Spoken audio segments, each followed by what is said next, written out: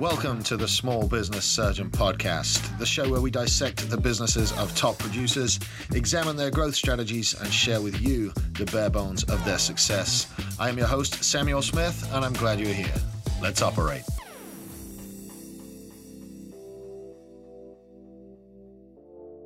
Hey guys, what's up? Welcome to this week's episode of the Small Business Surgeon Podcast. And guys, this week I've got a super awesome guest. He's so awesome he should come with his own cape, actually. But anyway, he is the owner of the multi-award winning and magazine featured business, St. Louis own The Car Audio Shop. He is the host of the Business Cars and Cigars podcast, and he's just all around a great dude. Brandon Green, brother, welcome to the show. Hey, thanks for having me, man.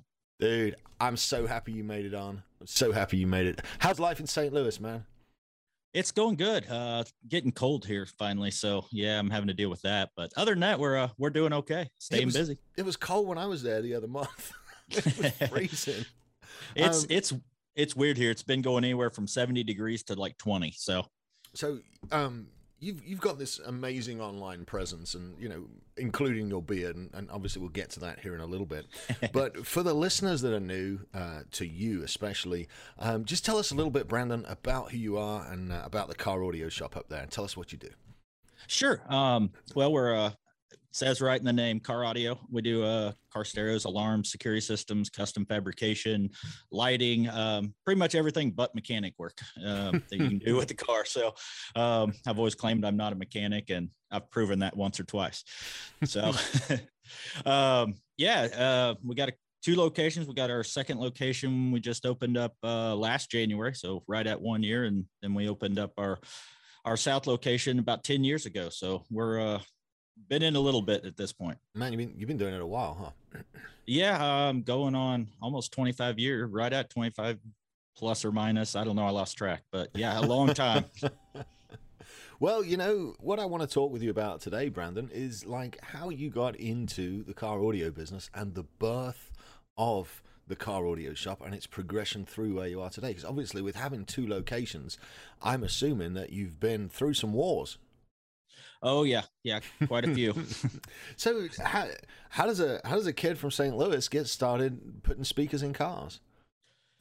Well, I actually grew up in a little town in northeast Missouri called Cahokia, a little town of about 2,000 people. Okay. And my stepdad was always in a band. My mom was always doing music at church and things, and I don't know, it's just always in the cars and everything, and so all that kind of came together as I was, 15, 16 years old, and me and some buddies started working on things and figuring things out. And I decided I liked it enough to go to school. So I went and did the Installer Institute in Holly Hill, Florida, down by Daytona Beach. And that's quite a hike from St. Louis, huh?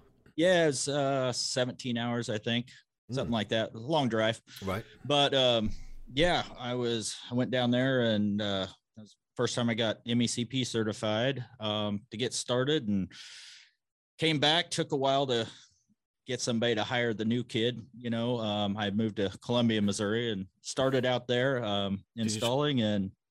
Did you try wearing khakis like Thomas Keenan? I did not in the install bay. No, they last about 5 minutes doing that. Yeah, I can imagine. So the first thing you did was go out and get a job doing it, right? Yeah. Okay. It took, I don't know, 6-8 months once I got back from doing the school to finally get somebody to give me a shot at it. And I don't know, it's kind of just gone from there. I've been at several different shops. I started doing the custom fabrication stuff there in Columbia. A good friend of mine that he lives here in St. Louis now as well. And we're still friends to this day. And it's just progressed from there, just years and years of learning and fucking things up and figuring out how not to do it. And here we are now. Now we're teaching some classes and training people and doing some things and trying to get back to the industry a little bit. So let's talk to the car installers. Let's talk to the laborers. Let's talk to the guys that are working in jobs. And let's revisit that time when you decided to make that jump from installing stuff on other people's projects to actually owning your own shop. What was that process like for you? Um, well, I'd moved to St. Louis to go to work at a new shop. I knew I wanted to be up here in St. Louis. I was down in Joplin, Missouri at the time. Okay. And I don't know, I just wanted to be up in this area. My brother lives around here. It's kind of closer to home, but closer, still not too far away from the wife's family and everything. So moved up here. I was either going to start a business or go work for somebody, there was a really well-known shop up here. So I went to work there. I made it about 13 months. And quite frankly, I couldn't stand it anymore. So I decided it was, everybody always told me, if you think you can do it better, then go do it. Now I said, fine. How old were you? How old were you when you said that? I was 30. It would have been 33. Okay. So you'd come through some training and you got plenty of experience installing before you went into that. Yeah. What was the major fundamental shift for you between being an employee and being a business owner? What was the hardest part about that? The hardest part, man, I've always been the technician in the bay and, working on the cars and doing all that. And I had spent as much time as I could trying to learn, what the owners would teach me at the time and from all the different owners and people I've worked with over the years.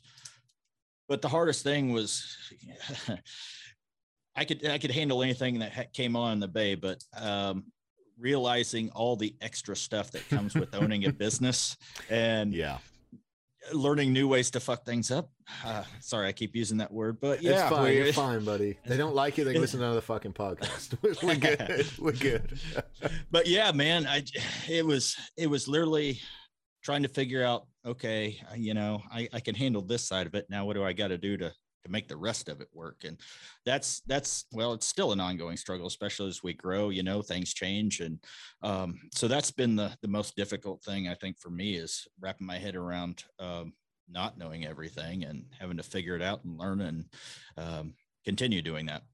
Yeah, the skill set of actually installing car audio is much different from the skill set of attracting and retaining clients. And then you've got all that QuickBooks stuff that you're like, what is this stuff? Why do I have to write this down? There's a whole lot more to it than just putting radios in cars, man. And, yeah, I've been really lucky. Sorry, but I've been really lucky. My wife's actually been in banking since she was like 16. Oh, so. Nice.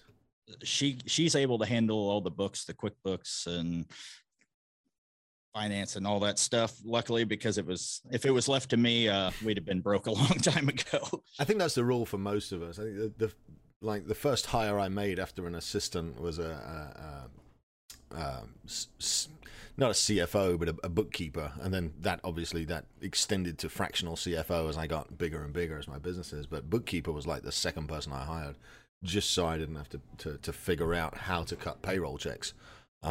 It gets fairly complicated, Oh yeah, if you don't know what you're doing there, definitely hire somebody. You will save yourself a ton of work and headache and issues with little people like the IRS and things like that. Everybody's favorite branch of the government right there. So you get to work on some pretty cool projects now, right? We do. We're really blessed. We built up a good reputation here in what we do. And so, yeah, we see a lot of, Lamborghinis and Porsches and some Ferraris, and we got a little bit of everything around here in St. Louis. So it's a lot of fun. Get to play with a bunch of other people's toys. Do you get to test drive them to make sure the speakers don't rattle? Yeah, exactly. Check the radar system or something, Yeah, that's what I do. So, man, out of all those cool projects that roll through your shop, has there been any standouts? Because I'm stalking your Facebook page right now, and that's a really nice Lamborghini you've got up there on the banner. What's one of the big standout projects that you guys have done? Couple of them actually. We just finished up this past fall. Finished up the Sony Mobile ES. They just came out with their Mobile ES product again. We did one of their demo cars, which has been around to a few industry events and shows and stuff. So that one was kind of fun. It wasn't crazy fabrication or anything. I mean, it was more designed to show off the product and stuff, but it was kind of neat and cool to get a car back on an industry show floor and stuff. we got a big Freightliner sport chassis here that we did for the Thin Line Foundation. It's got all sorts of lighting on it. Vinyl Images did a awesome wrap on it. Now, what is a Freightliner? What is that? Is that a kind of sport chassis? Is that that sounds like a truck, like a what do you call them? An 18-wheeler?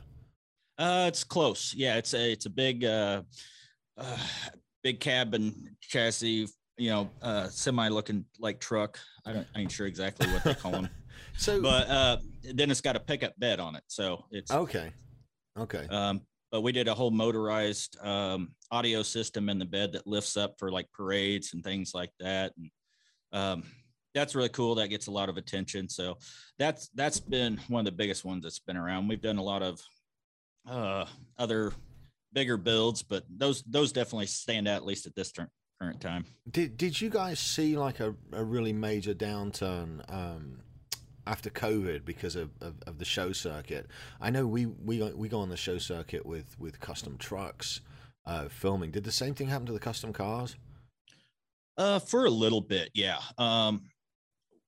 We did during COVID, right after it all started. We were pretty much the whole industry with the tools and stuff we have. We started making face shields and stuff and donating to different hospitals all over the country and stuff.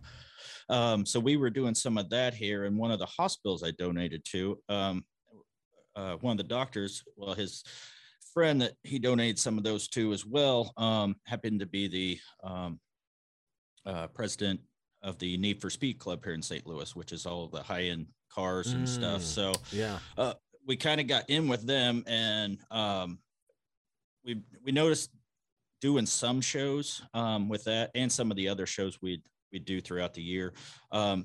They there for a while, they were stopping them, but by the time this year came around, everybody's pretty well sick of it and like, ready to go.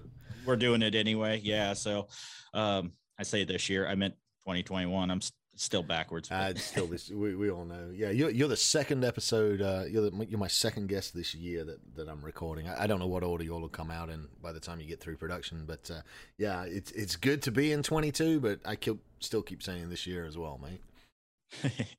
Yeah. Now, I noticed there that you had said that when COVID came, you retooled and you started giving, and you started helping, and you started. Yes. Pushing stuff out of your shop at your cost and your expense and helping. And that's what connected you with the Need for Speed Club. Is that correct? Yes. Actually, Jeremy Katz, he owns a shop up in, I believe it's Boston. It's in Massachusetts. But he had kind of started this, and kind of a whole group of people kind of got started, and every one of us that could kind of jumped on board all over the country and just kind of did it. And they were shipping stuff back and forth all over the country. Some of the big Sony, for example, was jumping in and paying for all the shipping to get these materials shipped all over the country and everything. So yeah, the whole industry kind of pulled together and did what we could to help out. Dude, that's so cool, because what that led to was even more business eventually, right? Yeah, exactly. It came back around. And that's one of the principles that I try to teach now as much is what you put out in the universe is what you get back, and you're absolute living proof of that.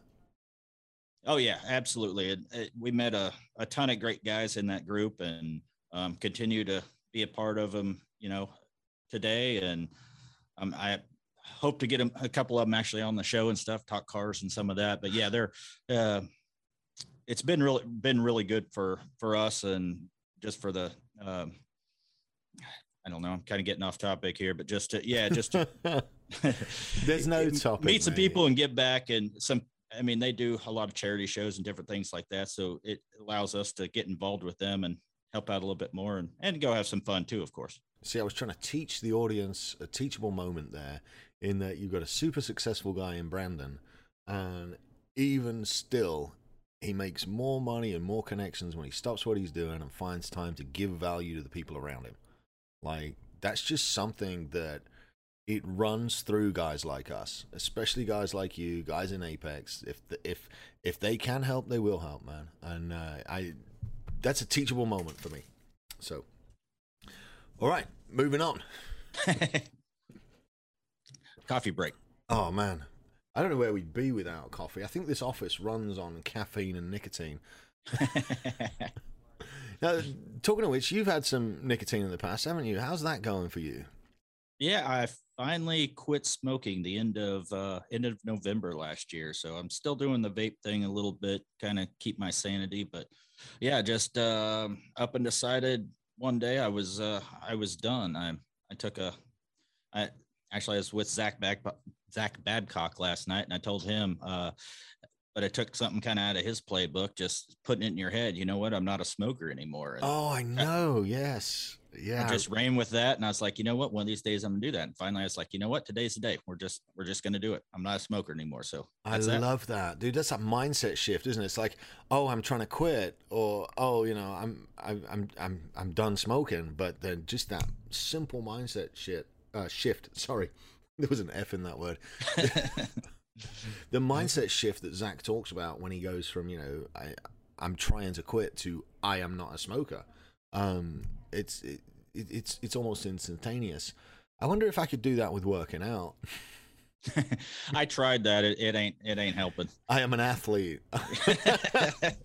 Ask a question back here. You're up in executives now. Yeah, that's something different. So, like, you and I met through Apex, and yes. For those of you still living under a rock, Apex is a business networking and business development program. And it's got several levels, and you work through one level and you move to the next level and you move to the next level. And yeah, I made it into the highest level there. My big question to you is, why aren't you in there yet? Honestly, I feel like I got a few things I need to work on and get dialed in and nailed down before I can justify for myself being in that room, I guess would be the way to put it. I know I'm definitely going to get there. We're going to keep pushing and get there. But I don't know. I've always kind of been that way. I want to make sure that I can at least bring some value and help some people out when I come. And being a local car audio guy, that comes a little different, I guess, for me. You know, I'm always thinking, well, you know, what can I really add to this group? But every once in a while, I'm able to help somebody out. So it's good. You bring immense value. You don't even realize it. You're just good. You're just good to be around. You bring an immense positive energy. You'd be a great fit in that room. So, and what I found was, like, initially, obviously the monthly fees to be a part of the network at that level are quite intimidating. And what I found was, like, you can't really measure the ROI. It's so significant and it's so instantaneous. Just it's an entirely different level of conversation, of business, of everything. I love being around that group, and I want to see as many of you guys come with me. Like, so I'll be at the entrepreneur meetup next week. I'm not giving up on my entrepreneur group, but I'm heading to the executives group after we get done recording this.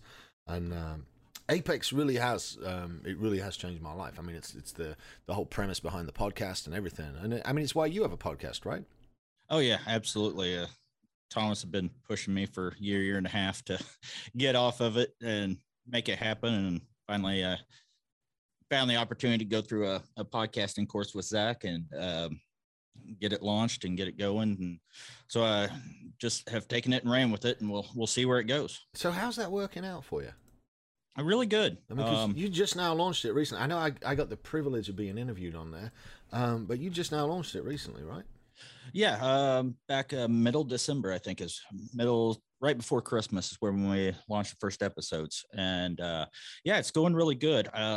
I didn't have one come out this week. Apparently we had a recording issue and the Zoom thing didn't want to upload correctly. And you can be honest. You could just say, I forgot to click the button.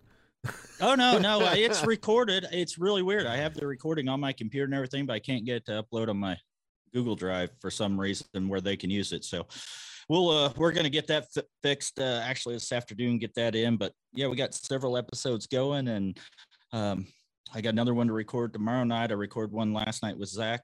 So yeah, we're just moving forward with it and trying to have a little fun and have a cigar every once in a while too. It's still a little too new for me to ask you how it's started to affect your business, but remind me next time we get on here, because I want to know I've been in it so long now. It's such a critical part of my lead funnel and of my online validation.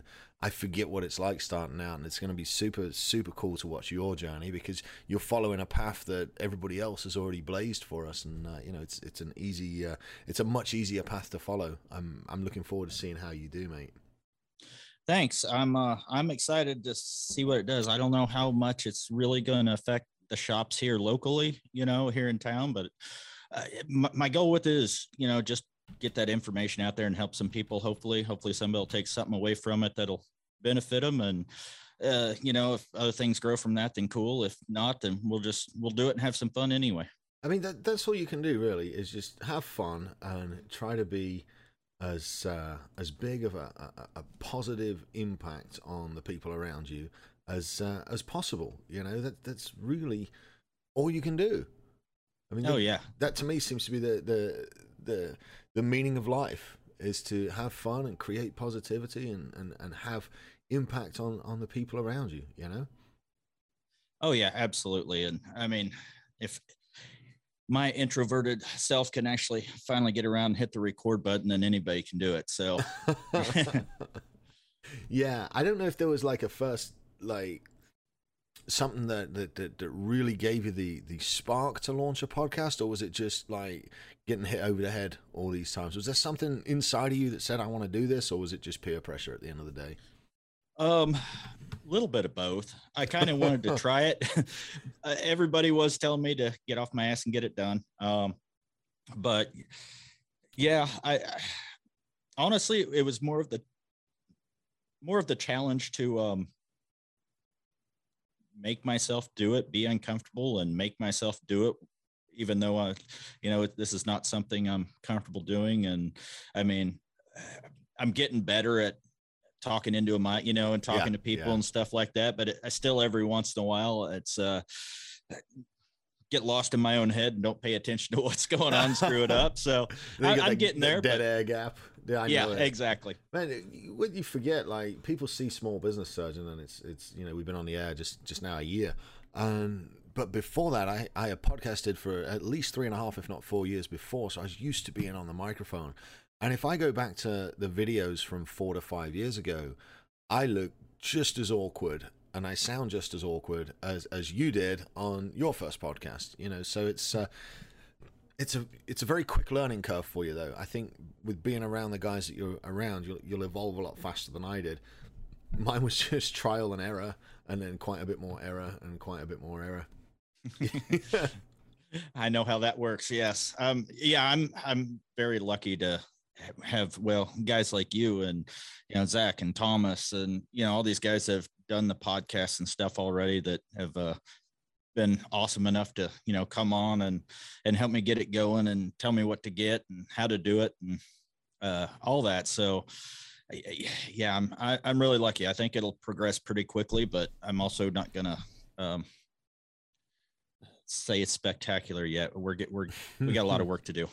Well, talking of spectacular, that brings me to my next subject, because part of the whole premise of my show is reaching out and talking to guys like you that are 10 to 15 years younger, guys like us, guys starting out, guys in the trenches, guys still struggling. And I want to know, Brandon, what your biggest failure in business has been and what lessons you took from that experience. Biggest failure, keeping up with taxes was my biggest one. We got that, a lot of that stuff taken care of, but figuring out some of that and what we had to do, that was probably one of the biggest things that, it's all the back end stuff that you don't think of. Like I said before, being a tech and working on cars is way different than trying to run all this stuff. So, just not having probably the experience I really needed on the management side or the the owner side, really having to make myself humble myself, I guess would be the best way to put it. Yeah. I don't know everything. I need to go out and learn how to be a better leader, how to be better at home, how to fix a lot of things. And that's probably been the biggest struggle, just doing that, getting out of my own head, and asking for some help, because I'm very, very quiet. I'm not the type of person to go do that, but being a little bit vulnerable and putting it out there and asking for some help to get some shit done is it's probably been huge, and that's been the biggest benefit as well. Yeah, there's definitely a alpha warrior lone wolf mentality among a lot of young entrepreneurs. I definitely had it. I didn't want anybody's help. I was going to carry the world on my shoulders. And then once you get a little bit older, you realize that it's a lot easier to play football if you've got a team of footballers around you, you know? Oh, yeah. So what was hiring your first employee like? Was that a nerve-wracking spot for you to be in? How did that go? No, not really. It got to the point where I just couldn't handle, everything I needed to do. And so first couple employees were kind of in and out. Not there, too long, which I think was a lot of me needing to figure out what to do, and some of that.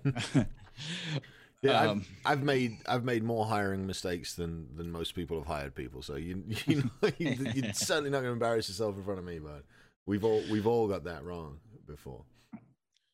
But honestly, it got to the point where I just couldn't handle everything, and I knew I needed somebody to help answer phones and talk with people and whatever. And so we kind of started there, and that didn't go too well. So then it went to getting another technician, and then, another one. And we got 3 now, between 2 stores. By the way, if anybody's looking to move to St. Louis and do car stereo, let me know. But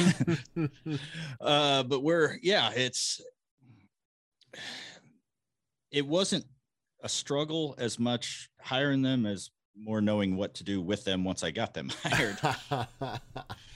Dude, like the thing, if you stop putting information into new employees, they just sit there like a broken computer. They just kind of freeze. Yeah, they shut down, and you're like, yeah, figure out how to restart it, unplug it, and plug it back in or something.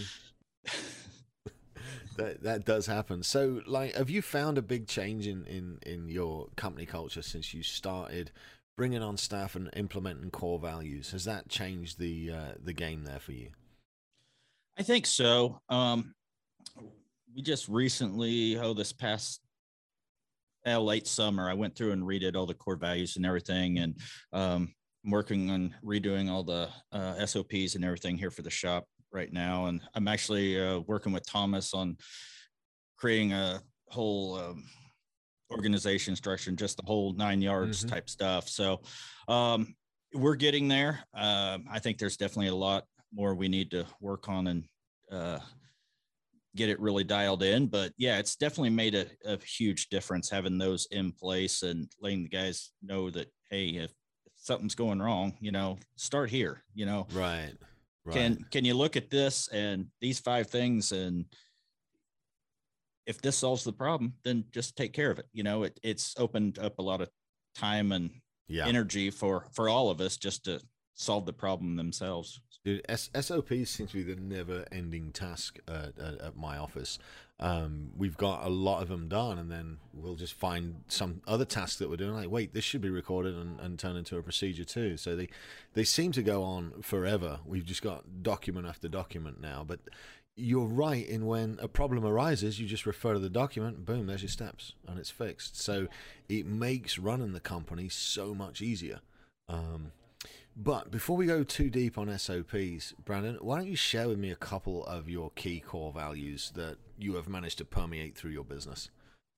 Okay. Well, our core values are be grateful, be helpful, be professional, be improving, and be resourceful. I like those. One more time. Be grateful, be helpful, be professional, Yep, go ahead. Grateful at the top. That's number 1 for a reason. I love that. Please, I'm sure I know the reason, but please explain the reason why grateful is your number 1 core value at your business. Well, here in what we do, I mean, let's face it, nobody has to have a car stereo and stuff.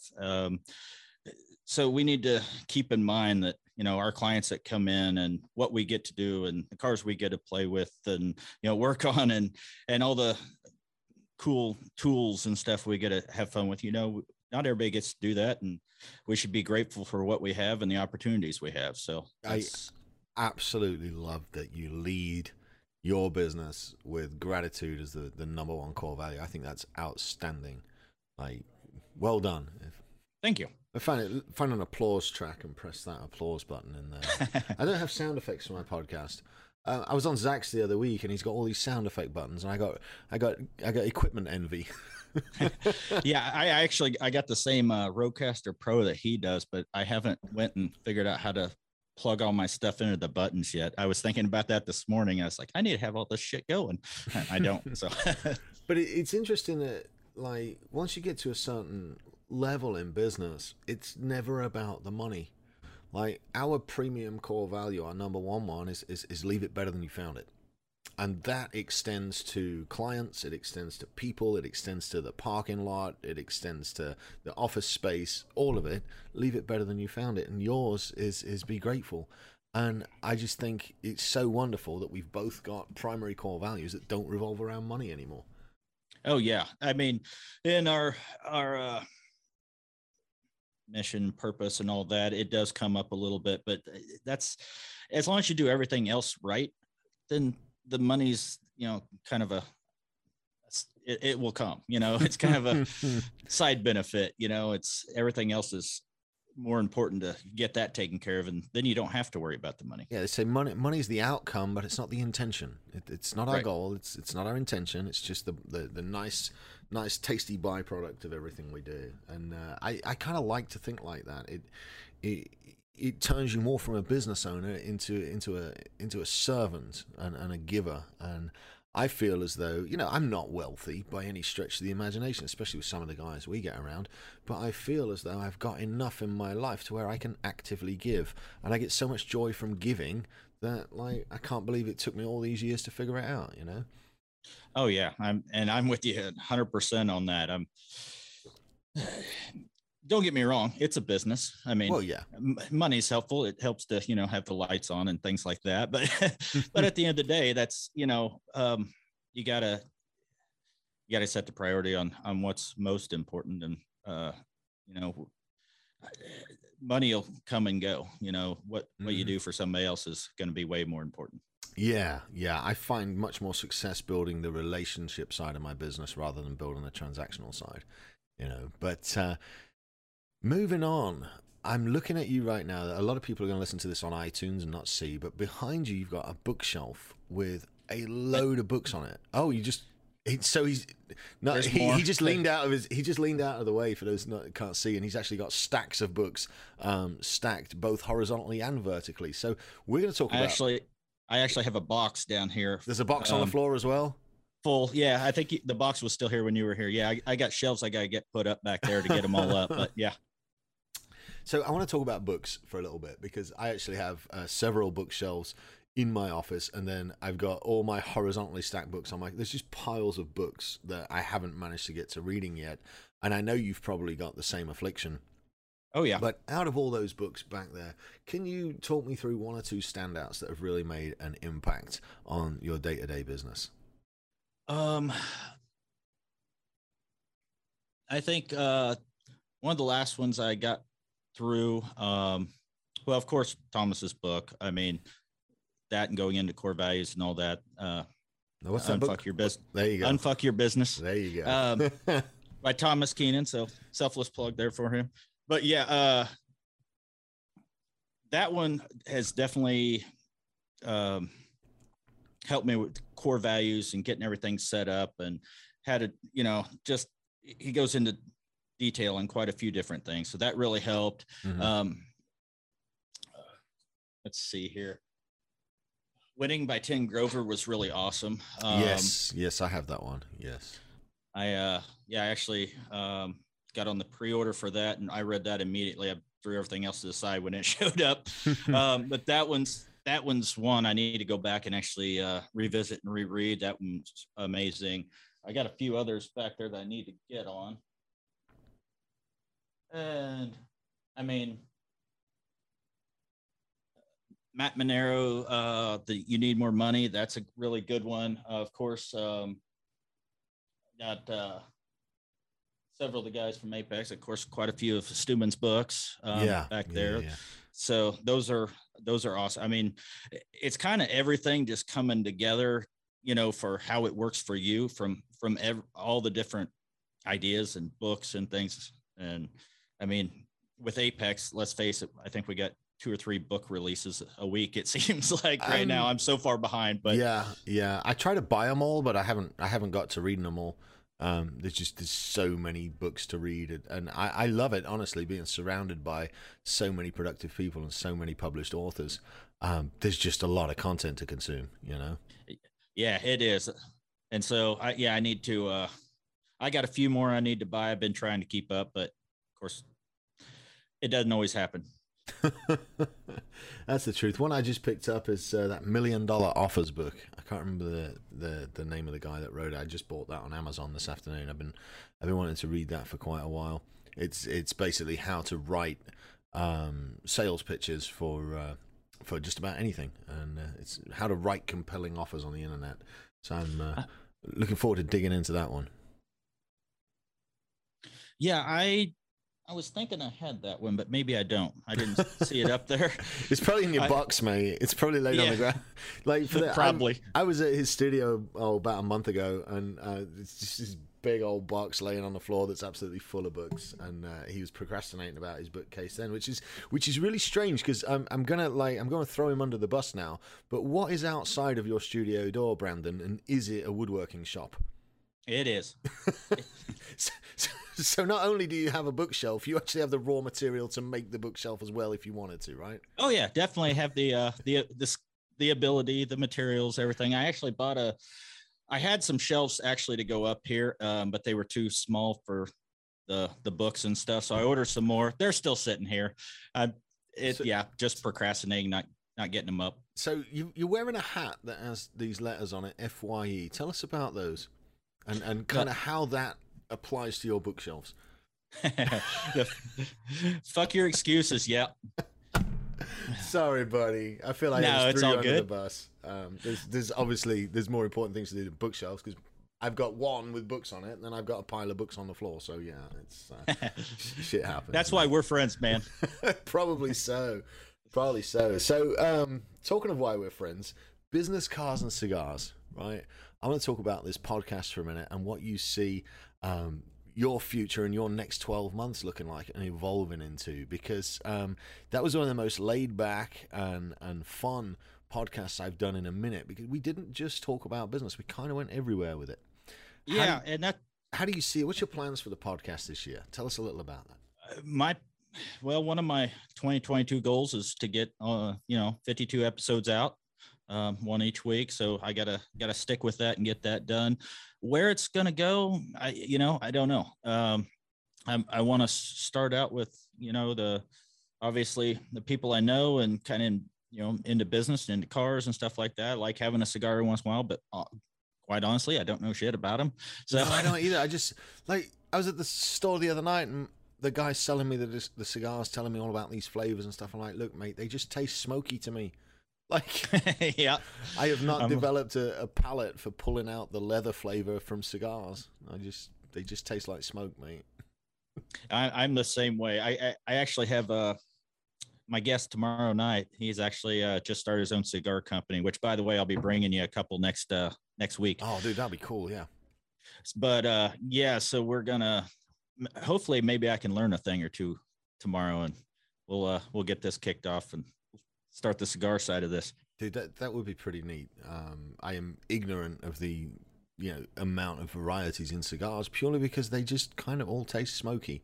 And some have a rich smoke, and some have a light smoke, and some have a heavy smoke, but it all still tastes like smoke to me. Yeah. I know that comes across as fairly uneducated. Maybe it's just willful ignorance. I'm right there with you. I guess it just depends what they put in them, though, because there's certain brands of things you smoke that you can tell an immediate difference. But with cigars, I've not really managed to dial that in, I guess. Fuck, I don't know where to go next, man. we've got a few minutes left to fill, Brandon, and I've got all these canned questions we can ask that I've asked over the course of my podcasting career, but I kind of like the organic conversation bit, so I'd like to just keep it organic. Yeah, that's cool. I mean, we can go wherever. I don't know what. Well, all right, I got one. Oh, okay. Business cars and cigars. Yep. I told you about my car on your show. What's the favorite car you've owned? There's got to be one car that's just stuck with you. That's been your baby. Tell us about your car. I haven't owned a whole lot of cars. I had a Ford Ranger. My tall, lanky ass had a single cab Ford Ranger with, of course, a stereo and stuff in it. The little Splash. I think it was a ¡94 or something. Oh, the Splash. I'm dating myself. Dude, yeah, I remember those. I'm dating myself a molt. I remember those. Yeah, you are. I think I bought that when I was 18 and drove it for 7-8 years, and then finally got rid of it. But that poor truck I couldn't kill. That's probably the best value for money form of transportation you will ever have. Oh yeah, absolutely. I don't know. I just bought a new to me, used 19 F-250. I really like it, but I haven't really done a whole lot of cars. I got the rat rod and stuff like that. That's fun to get out and drive around and hang out. I've got a Ranger and a pickup truck. Oh, but yeah, there's a rat rod in the back. So what the hell? How do you not start with the rat rod? Like those? I don't know. It didn't click. And yeah, there's pictures of it right here. I mean, you've been in here, yeah, and I don't know. It just didn't click. It's not in front of me, so it doesn't click on my mind, I guess. So. How much fun is it? Because I've always wanted to drive a rat rod. Always. Well, next time you're here, we'll get it out. Dude. Yeah. Now you're going to make me get my Cobra out and make that run. Yeah, that's fine. Yeah, I get teased on mine because it's like the longest standing project car in town. It's been a project car for like 12 years. Every time I get it running, we turn the power up, something else breaks, and I got to go fix it again. So one of my goals for this year is to pour unlimited amounts of money into my race car, but it's not going to happen yet. I still got a lot to do before we get to that, So, yeah, I think the next thing I want is a motorcycle. So go back and get another bike and go from there. Dude, I can't have a bike. I've got no self-control on the throttle switch. None. I've rode bikes several times and I love to go fast, and I thought, you know what, this would be a really poor idea. For me, it's probably the quickest way to become an organ donor, and I just had to avoid bikes. I love to ride them. Just can't. I can't do them, mate. I used to ride and do a little bit of racing, pit bikes and dirt bikes and stuff like that. So, no kidding. You've been racing. You held that back from us. Yeah. I haven't really put that out there too much. It's a long time ago. So at this point, but yeah, it was a lot of fun. I think I still got the 70. I got a Red Baron 70 I built. Oh no. Well, would have been 10, 12 years ago at this point, but it's still sitting in the garage, needs a new motor. And I haven't done that because hadn't been on the top of the priority list. So no, man, we had kids and then a bigger house and then businesses and then race car just sat in the garage. It slipped further and further and further down the priority list, and now I'm dropping thousands of dollars buying my first commercial building here in a couple of weeks, and race car still doesn't get any money. It keeps going. So I gotta ask you, man, what's your book gonna be about? What is my book gonna be about? I have no idea. Nothing like putting you on the spot, but you got to publish a book in 2022, right? I don't know. I haven't been told that yet, but I guess I do. Well, if Thomas is coaching you, then there's going to be a book about. If you had to write a book, if Thomas said, "Brandon, come write me a book," what would you make it about, pal? I don't know. I've thought about that a couple times. I've had some people ask me to possibly collaborate on something, and I don't know. I'm not really the put everything out there type of person, but reading some of these guys, Drewby's, and I don't know, just everybody's books about all the things they went through and coming up, and getting to where they are now. I mean, I could do something like that. I don't know. I guess for me, it's just life and what happened. So it's not interesting, but I'm sure it may be interesting or helpful for somebody. I don't know. If you can help one person, surely it's worth it. I mean, oh yeah, absolutely. That's why we do this show. It's just, man, if we can reach out and just help one person do a little bit better, then everything's worth it, right? Absolutely. So circling back around now to the Apex program, which is, it's one of my first attempts at receiving coaching and being coached, because as an entrepreneur, you figure you know everything. You figure I got this. And you're generally, if you're a successful entrepreneur, you're generally one of the smarter ones in your friend group. And so mentoring and joining Apex has allowed me to level up like my friend group and the people around me. Can you tell me, in your experience, one or two of the most important mentors that you've had and some of the lessons that you've learned directly from them? Well, I met this car audio guy in 2019 that wrote a book at one of the Knowledge Fest we were both teaching at, and turns out the book was about core values and things like that. So that with Thomas, that has been probably the biggest thing over the past couple of years that has really changed my direction and where I want to go with the business. I kind of had an idea and had read some other books and had some things on the wall that we kind of tried to stick to, but really being able to dial that in and set that, in stone and make sure everybody knew it and it was up where everybody could see it and things like that has been probably been the biggest benefit for us. Was there ever a point before you got coaching that you kind of resisted the idea of it? Absolutely. I've always been the really I don't know if cautious is the right word. Skeptical would be the right word of, all these coaching groups and people and, all these gurus online and all this shit. And I'm like, okay, how much is this really helpful? How, is it really going to do anything? Or am I just throwing a bunch of money at somebody to help them, make their bank account bigger? So Thomas told me to check out the 2020 MDM, the one that they canceled and did just free online. So I sat down for both days and watched that, and that pretty much sold me. That was it. I seen the guys that were there and what they're talking about, and was able to literally take some of that and implement it immediately. And so got on the phone with Drewby that weekend and got it done and started there. So you've been doing it for 18 months or so now, maybe a little bit longer. Yep. How do you feel that like your future trajectory has changed, and what does the next few years hold for the car audio shop now that you've got your mentor locked in and you've got some core values and all that stuff? I think the first thing we got to do is really get like I was talking about earlier, getting all this stuff more dialed in and more more the processes in place and all that fun business stuff nobody likes to do. Well, not many of us, I should say. But from there, of course I want to grow the business. I want to be able to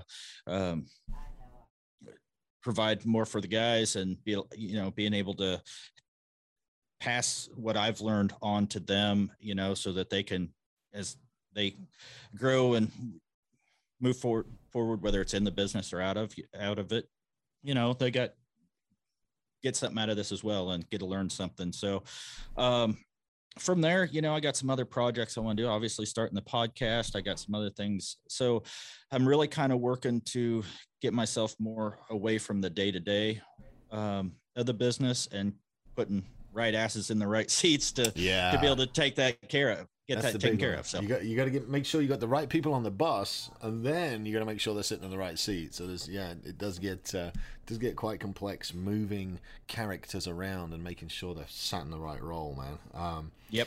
And with that said, my last question, dude, is one I ask all my guests, because this is aimed at business owners and entrepreneurs that are just that couple of steps behind us, dude.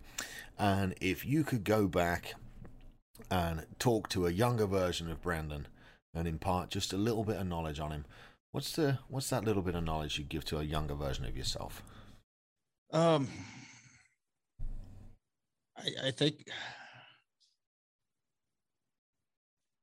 I always go back to just doing the work, taking action, doing work, which I have a huge problem with. I'll overthink things way beyond where I should.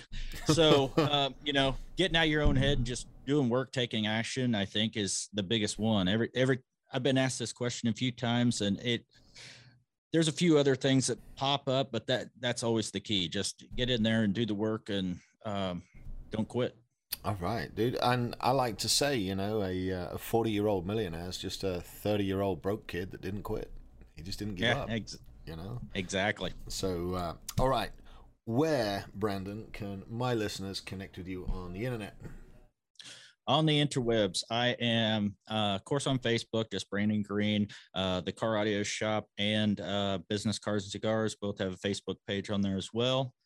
And Instagram, Twitter, and LinkedIn, which I'm not too active on those two, but it's the Car Audio Shop STL. Perfect. All right, we will drop those links in the show notes. And guys, as always, please go show Brandon some love. Go check out his podcast, Business Cars and Cigars, and run on over to the Car Audio Shop Facebook page and look at some of the cool builds that they've got going on over there. You certainly won't regret it. All right, as always, guys, if you have found any value in the show whatsoever, if it made you laugh, if it made you think, maybe if it made you even cry, do me a favor, run over to iTunes, leave a review, and maybe even share the show. Tag somebody you know needs to see this. Brandon, my man, it's absolute pleasure, and I'm looking forward to seeing you in a couple of weeks. Thank you for coming on the show. Thanks for having me, man. I had a great time. All right, my friend. All right, guys, that's it. You'll be good. Stay safe, and tune in later this week for another episode of Friday Fire. All right, I love you guys. I'm out of here. This has been the Small Business Surgeon Podcast. If you've made it this far, you clearly like it. So go on iTunes and leave us a 5-star review. This helps people find the show and spread the good word. Share with friends and follow us at Small Business Surgeon on Facebook and Instagram. Thanks for tuning in, and we'll see you for your follow-up next week. The Small Business Surgeon was recorded at Texas Media Foundry in historic downtown Bryan, Texas. Check them out at txfoundry.com or on social media at txfoundry. Thanks for tuning in.